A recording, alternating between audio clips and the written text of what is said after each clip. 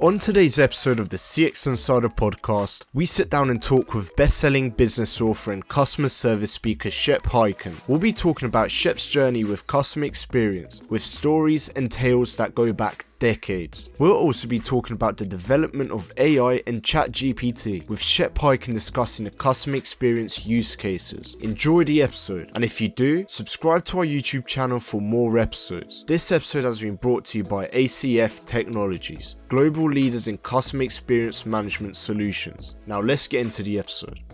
So, welcome back to the CX Inside podcast. I'm your host Octavian, and I'm joined by my co-host Greg. And we've got a special guest today that goes by the name of Shep Hyken. So, can you tell us a bit more about yourself, your journey? Sure. Well, this is what I do for a living. I've been doing it, believe it or not, for 40 years. And if you can trace back the origins of my desire to take care of customers, it goes all the way back to when I was 12 years old. I started my first business. And I've shared this story many times, but it was a birthday party magic show business where I would go out and entertain little screaming kids at their birthday parties. And I came home after my first magic show, my first paid gig. I was paid $16. And back then that was a lot of money. Then today's dollars, it's like $2,412. But anyway, I digress. My mom said to write a thank you note. My dad said, call in a week. Thank them again, make sure they were happy. And I said, well, what do I say? Just ask them, how did you like the show? And then my dad said, but get specific. Ask them what tricks they like the best. And over a period of time, you'll start to see like what tricks people talk about and what they don't talk about. And then he said, get rid of the tricks that people aren't talking about, replace them with tricks that people do talk about. So all of that was like, it made a lot of sense to me as a little kid. But when I graduated college and I decided what I wanted to do for a living, and I thought back as to what got me most excited, it was that. It was pleasing people. And what my parents were teaching me back at age 12 was, this is customer experience. Show appreciation. Get feedback.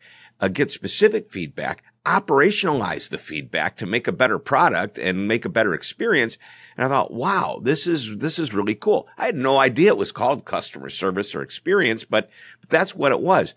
And when I talk to my clients today, and I know you mentioned a guest that you recently had on the show from Cisco.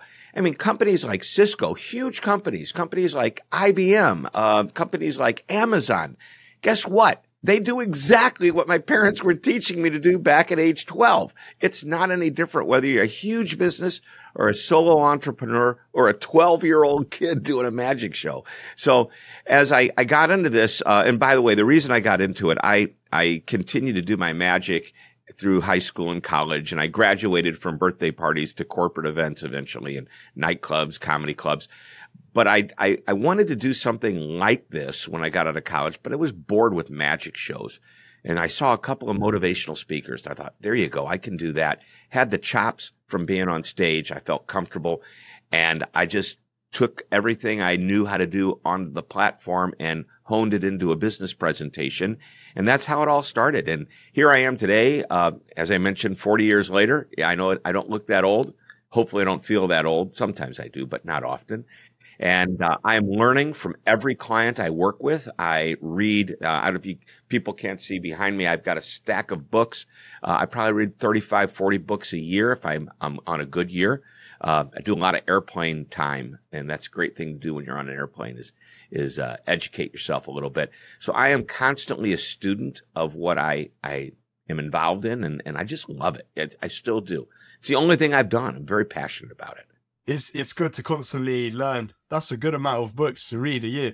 Well, that's very good. And actually, there's probably many more books that I skim and realize I'm not going to take a deeper dive into it. And the beautiful thing in my business, people send me books every single week. I think today is Thursday. I've already received 2 books this week. So they go, will you look at this book? Will you comment on the book? Will you use me on, because I have my own show and I write columns for different publications. Would you consider a review of the book? And it's great to learn from so many different resources. And I got to tell you, when a book captures my attention, and after the first, maybe 10, 15 pages, I will deep dive. I will take notes, use my highlighter, and learn. And then oftentimes, yeah, it does turn into an idea that formulates in my head, and then I'll eventually write about it or talk about it from the stage. Don't necessarily say, hey, this is what I learned from that book, but here's a book that I read and this is my interpretation of it. So sometimes it's different from the authors, but I love to be challenged to think. And to your point, it's a lot of books. It'd be nice if everybody took, 15, 20 minutes to read every day. And I don't care if you read nonfiction, books like I read. Every once in a while, about every 4 or 5 books, I drop in a fun fiction book, a trashy novel, just to get my creativity. But I also read a lot of magazine articles. Every day I receive Google alerts on articles related to customer service, experience, employee experience, call center, support centers. And I probably read 10, 12 articles a day on top of all of this. So I'm immersed in my industry and immersed in learning as much as I can. Well, speaking of books, you are a New York Times bestseller. So could you tell us a bit more about your extensive collection of books that you've written? What made you become an author in the first place? Yeah, I've written 8 books. My first book I wrote in the late 1980s, titled Moments of Magic, How to Be a Star with Your Customer and Keep Them Forever. To this day, I still talk about moments of magic in my speech. And by the way, to share what that is, every time a customer interacts with you, it's an opportunity for them to form an impression. I don't care what kind of business you're in, B2B, B2C, any type of business. That's called the moment of truth. And that idea came from Jan Carlson, who was at Scandinavian Airlines. And he wrote about that in an article in the early 1980s, and it eventually turned into a book called Moments of Truth. So from that, moments of truth go one of 3 ways. They can be, and this is my take on it. He said it could be good and bad. I added a 3rd way. The bad ones, by the way, I call moments of misery. The one in the middle he didn't talk about is average or satisfactory, and I call that a moment of mediocrity. And then I have the moment of magic, hence the title of the book, which is any positive experience. If you return my call quickly, wow, that was a moment of magic. Thanks for calling me back so quickly. If we have a disaster and you go above and beyond to take care of it, well, that's a moment of magic as well. It doesn't matter whether they're tiny or they're huge. So that was my first book. And then I wrote a number of books. Most recent book titled I'll Be Back, How to Get Your Customers to Come Back Again and Again. And by the way, in every book I write, I actually start out with a review of the concept of the moment of magic idea that I had, because that really, to me, is the heart of it all. A consistent and predictable experience that's always meeting, if not even slightly exceeding expectations, is what makes customers say that company or that person is amazing. I'm maybe going to combine a couple of questions we had actually, Shep, which is, how have you seen customer experience change over the years? But then how do you try and summarize where you see CX today? Do you think that, for example, when you wrote that book, do you think we have reached that place now for a majority, or are we still got a long way to go? Oh, we are on a journey that's so exciting. When you say, do we have a long way to go?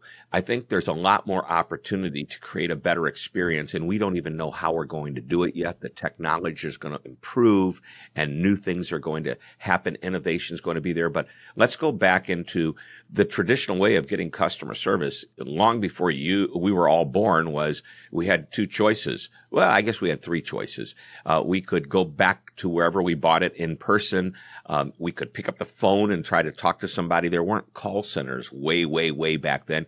We can send a letter and hope that we get a response.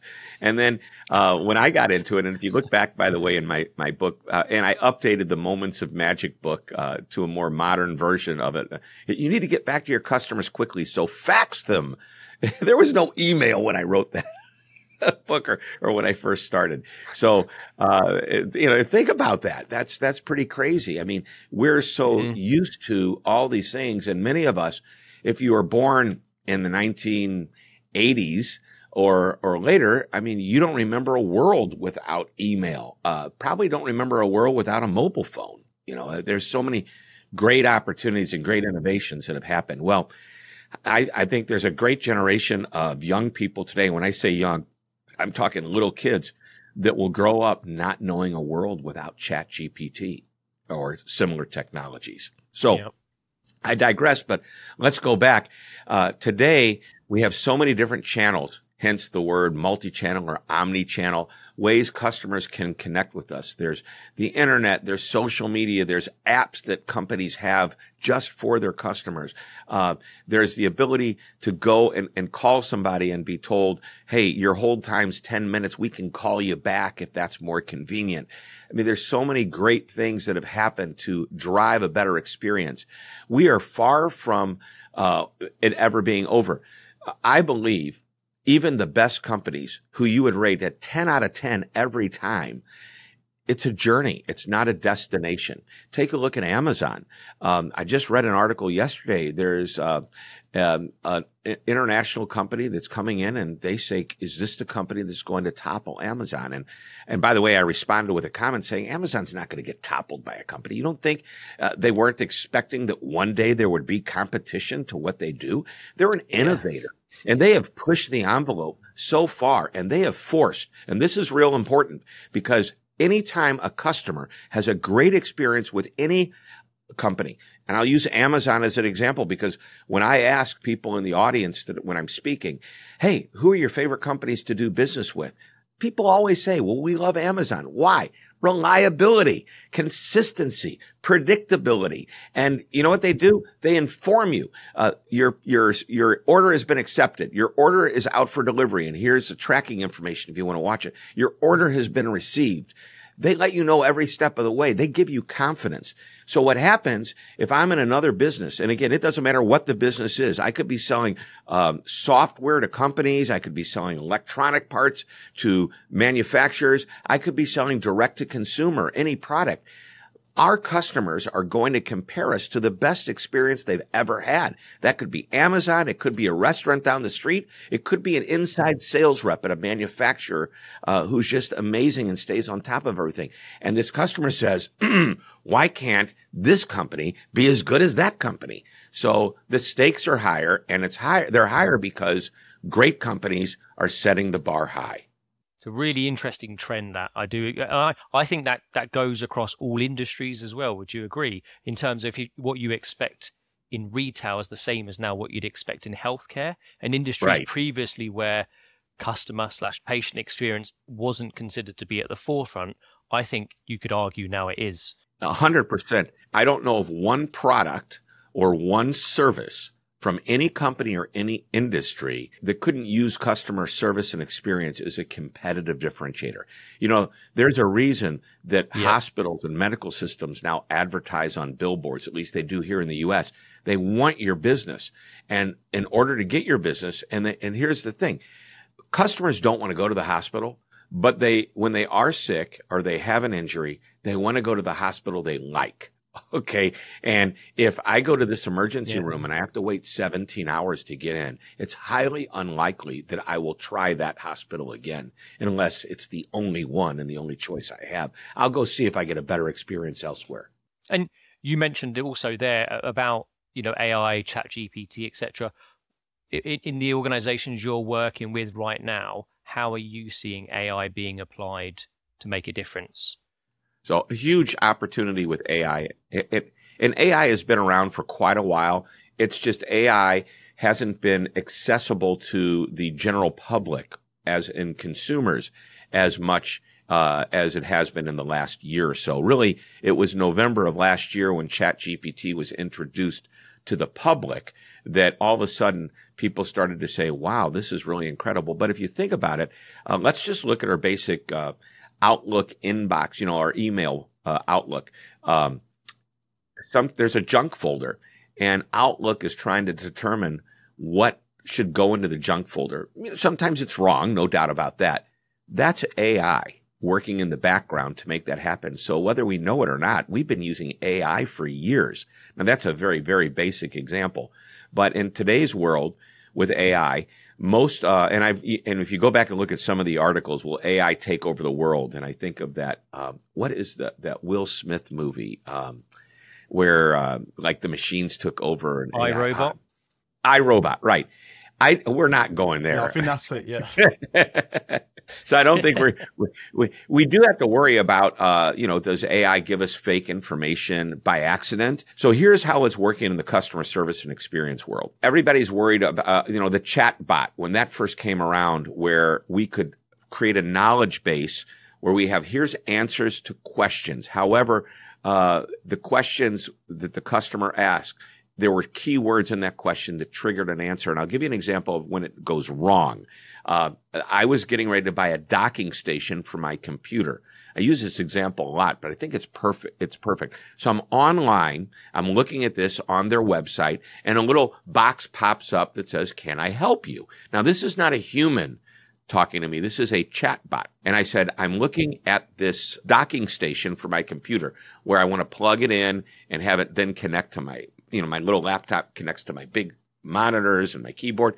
Do I need a separate cord to charge it, or does it, by plugging in, will it start to charge the computer automatically? The response came back, which computer do you want to buy? And I wrote back, I don't want to buy a computer. I want to buy the docking station. Does it charge the computer? Yes. And the next response was, which computer do you want to buy? Okay. So that's not working, right? Now, in today's world, that chatbot, if it's run by AI and it's using generative AI, ChatGPT-like technologies, and there's other technologies similar to that, it's going to recognize that it gave me the wrong answer by my response, and it's going to ask me, could you clarify what you're asking me? I don't want to, I'm confused. I want to buy the docking station. Okay, great. What do you want to know about the docking station? Does it charge the computer? Oh, I understand now. Yes, it does. Okay, now I've got the answer. And that was a conversation I had with the computer, not a stock answer the computer gave me based on, if the customer says this, then tell them that. So most companies today, and I know this because we recently, Captura did a study, and I helped with the study. We asked, like in the contact center world, because of AI, are you reducing staff, keeping them the same, or increasing staff? And I believe it was 63% said we are increasing staff. The majority said we're keeping the same. The rest of the number, which is obviously 47 or 37%, most of those companies are maintaining only a small, I believe is 9%, said they're reducing staff, which tells me that customer service is not going to be taken away and replaced with artificial intelligence. Here's another reason why. AI is not used just for customers. It's used for the agents to help customers. Even though it's really good, customers still need to talk to a human if the complicated issue is beyond. Maybe there's multiple issues happening at once, and it takes a human to be able to put that together at this point anyway. Yeah.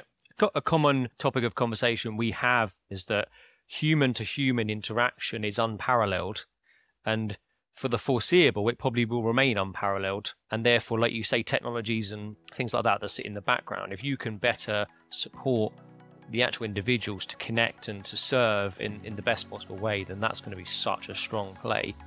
So Shep has worked with countless incredible clients like American Airlines, AT&T and American Express. But what does Shep Hyken love to see when working with his clients? And what is some good advice for companies to think about in this day and age? Oh gosh, everything's, I love to see when a client says, you know what, we're really good at what we do. We need to get better. Here's what's interesting. In my world, I'm hired to go and do speeches on customer experience and customer service. We also do training projects. I have trainers that deliver my content in a more in-depth, workshop type of environment. And here's what's crazy. My typical client is not one that needs help. Probably less than 20% of my clients who call me say, we are in trouble. Please help us. I assess why they're in trouble. It's pretty interesting. And I'm not sure that I'll be able to help them because they look at training like that often as a Band-Aid. But the companies that embrace what we do, I just received the most incredible testimonial from a client. And I was just shocked. And they showed me pictures of the walls of their employees that are on the wall, and they're using terminology. They've been working with us for 5 years. And I've seen this growth in number one, employee retention. That's a real good indicator. If you've got good things happening inside an organization, the customer's going to feel it on the outside. When they're looking at their metrics and they see customer attention, they see customer satisfaction, they're winning awards as the best place to work, the best company within their industry, and they're being asked to speak at different, and how is this happening? Because they took the decision that they knew they were already pretty good at something, but what can we do to give it and make it more purposeful? By the way, that's a real important concept too. Many of the companies that I work with, I look at what their metrics are. I look at what their net promoter score or customer satisfaction scores are. And I say, you're doing really well. And they go, yeah, I know. We do well, but I'm not sure why we're doing well. And I could tell you why as I look at their process. They care. But what would happen if they became more purposeful about certain areas? Even though it's working, let's make sure it's operationalized in a way that gives little room for variance, as opposed to just, we hired good people and they're doing a great job. Well, let's make sure they're trained. Not only they come in doing a great job, but let's make sure they are consistent with how they're doing a great job. And when we put that purposefulness behind it, we create the processes, we create standards, and at the same time, we empower them to step outside of that box, if you will, to say, okay, I've got another idea that might be good. But here's the key. We have this exercise that we put our clients through when we do workshops, and we tell them to do it on and on. And we want our employees to try something new. But if they do, they can't keep it silent. They have to actually write it up, share it with their manager or their supervisor or somebody at the company, because if it's working, everybody needs to know how to do it. And so that's where we come in, as we help companies put that type of program together. But that's what companies need to be thinking about today. Don't be good by accident. Be good because maybe it starts out by accident, but create purposefulness to it. On that topic of collecting feedback from customers and creating a feedback loop that makes its way into the business to improve, do you have any hacks or any good experiences of how to speed that up? Because a lot of brands that we've worked with, they have those processes, but they're so delayed. They take 2, 3, 4 months, sometimes longer, to make their way back into the business. Have you worked on anything that's different? Well, I mean, that's just a decision that the company has to make. If they're going to get feedback, what are they using the feedback for? And if they're not using it, why are they wasting everybody's time doing it? So number one, the ask for feedback has to be timely. Number two, if you want good feedback quickly, don't give somebody a 20-minute questionnaire. Give them 2 or 3 sentences or questions where maybe on a scale of 0 to 10, what's the likelihood you recommend this? If somebody gives us a number, great. Now we have a quick score. That took all of about 10 seconds, 15 seconds for them to give us that. Maybe a little longer if they really had to think. How about another question? On a scale of 0 to 10, how would you rate the experience specific to the person you dealt with? Now you're going to get a little bit more granular. But once again, it's 10, 15 seconds. And maybe one other open-ended question. Is there anything you could think of that would make the experience better? By the way, you can use any question, but that's an example. 3 questions, a minute or 2, and here's the key. You don't need to ask every single customer, but you don't want to ask only your best customers, so it can be random. If I've got 10,000 customers, I'm a large company, I only need to ask 1,000, 1,500 of them, 2,000, that question to get really good feedback. Then change the questions and ask different questions, because you're going to get a sample size and it's going to be big enough. And then take a look at these numbers on a regular basis. And I would suggest somebody be looking at them weekly to determine, is there opportunity? Are we seeing some of the same, that, by the way, that question I said, the third one, is there one thing you can think of that would make the experience better? That is a powerful question. And somebody managing surveys can look at this and say, you know what? We've had 42 customers ask for the same thing. Maybe this is an opportunity, and let's not wait 4 months to get it together. Let's start working on how we can do it right away. That quick feedback collection will make its way hopefully back into the business quicker to then drive whatever process or change to the operational model that will make a difference. So right. You mentioned banks earlier, and we do work with a very, very large bank with hundreds of branches. And every single day, the manager gets, or actually comes in the middle of the night, the net promoter scores of what their customers thought of them from that day. I mean, I'm not saying they get hundreds of them, but they get a few. They also get these verbatims, the actual open-ended question that gives them, like the one thing question I mentioned. There's an actual answer. And each branch gets its verbatims and their NPS scores. And every morning before the doors open, they spend a few minutes going over those from the day before. They're learning tools. Wow, we got a great compliment from a customer. Do we do this all the time?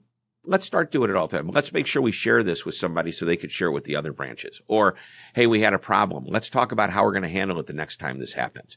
And it's also a great way if things are going well. And I love this. A friend of mine, he passed away. He owned a restaurant here in town where I live. And it was one of the best restaurants. And he constantly got accolades about the food and the service. And he would read those right before the doors open as kind of a motivating, like, hey, we're doing great.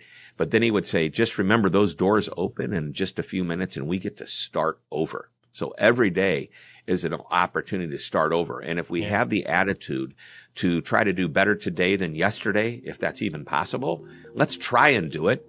And with that kind of an attitude, how can you lose? It's a good winning attitude. And that concludes the end of the episode. Thank you to everyone for listening. I've been Octavian and I hope you've enjoyed the conversation. Let us know what you think by carrying on the conversation on LinkedIn. This episode has been brought to you by ACF Technologies, global leaders in customer experience management solutions. Now let's get into some quick fire questions. What's your favorite holiday? Favorite holiday? Well, I love Get to Know Your Customers Day. 4 times a year, focused on your customers. I love customer loyalty month, which comes in April, which is focusing on creating loyalty. Those are favorite business holidays. Yeah. By the way, I invented those holidays, and somehow or another, they have made their way into the international business calendars. I don't know how that happened, but it's crazy. But here in the U.S., we have Thanksgiving. And what I love about Thanksgiving is that obviously I always appreciate everything, but it is the time when my family gets together and we are all together, and nothing makes me happier than to be with my family. What's your favorite musicianal band? Yeah, I love music. I play music. I play guitar, and actually had an opportunity to play with John Mayer the other night on YouTube. Oh, wow. Just turned on the video and played along with him. Seriously, though. Love John Mayer. Love Eric Clapton. I love Sting. How about the Beatles? Who doesn't love the Beatles? What's your favorite sport? Ice hockey. I play hockey. I still play several times a week with a bunch of old guys. And the only rule is we're not allowed to hit each other anymore. We just play and have fun. So no fighting? No fighting.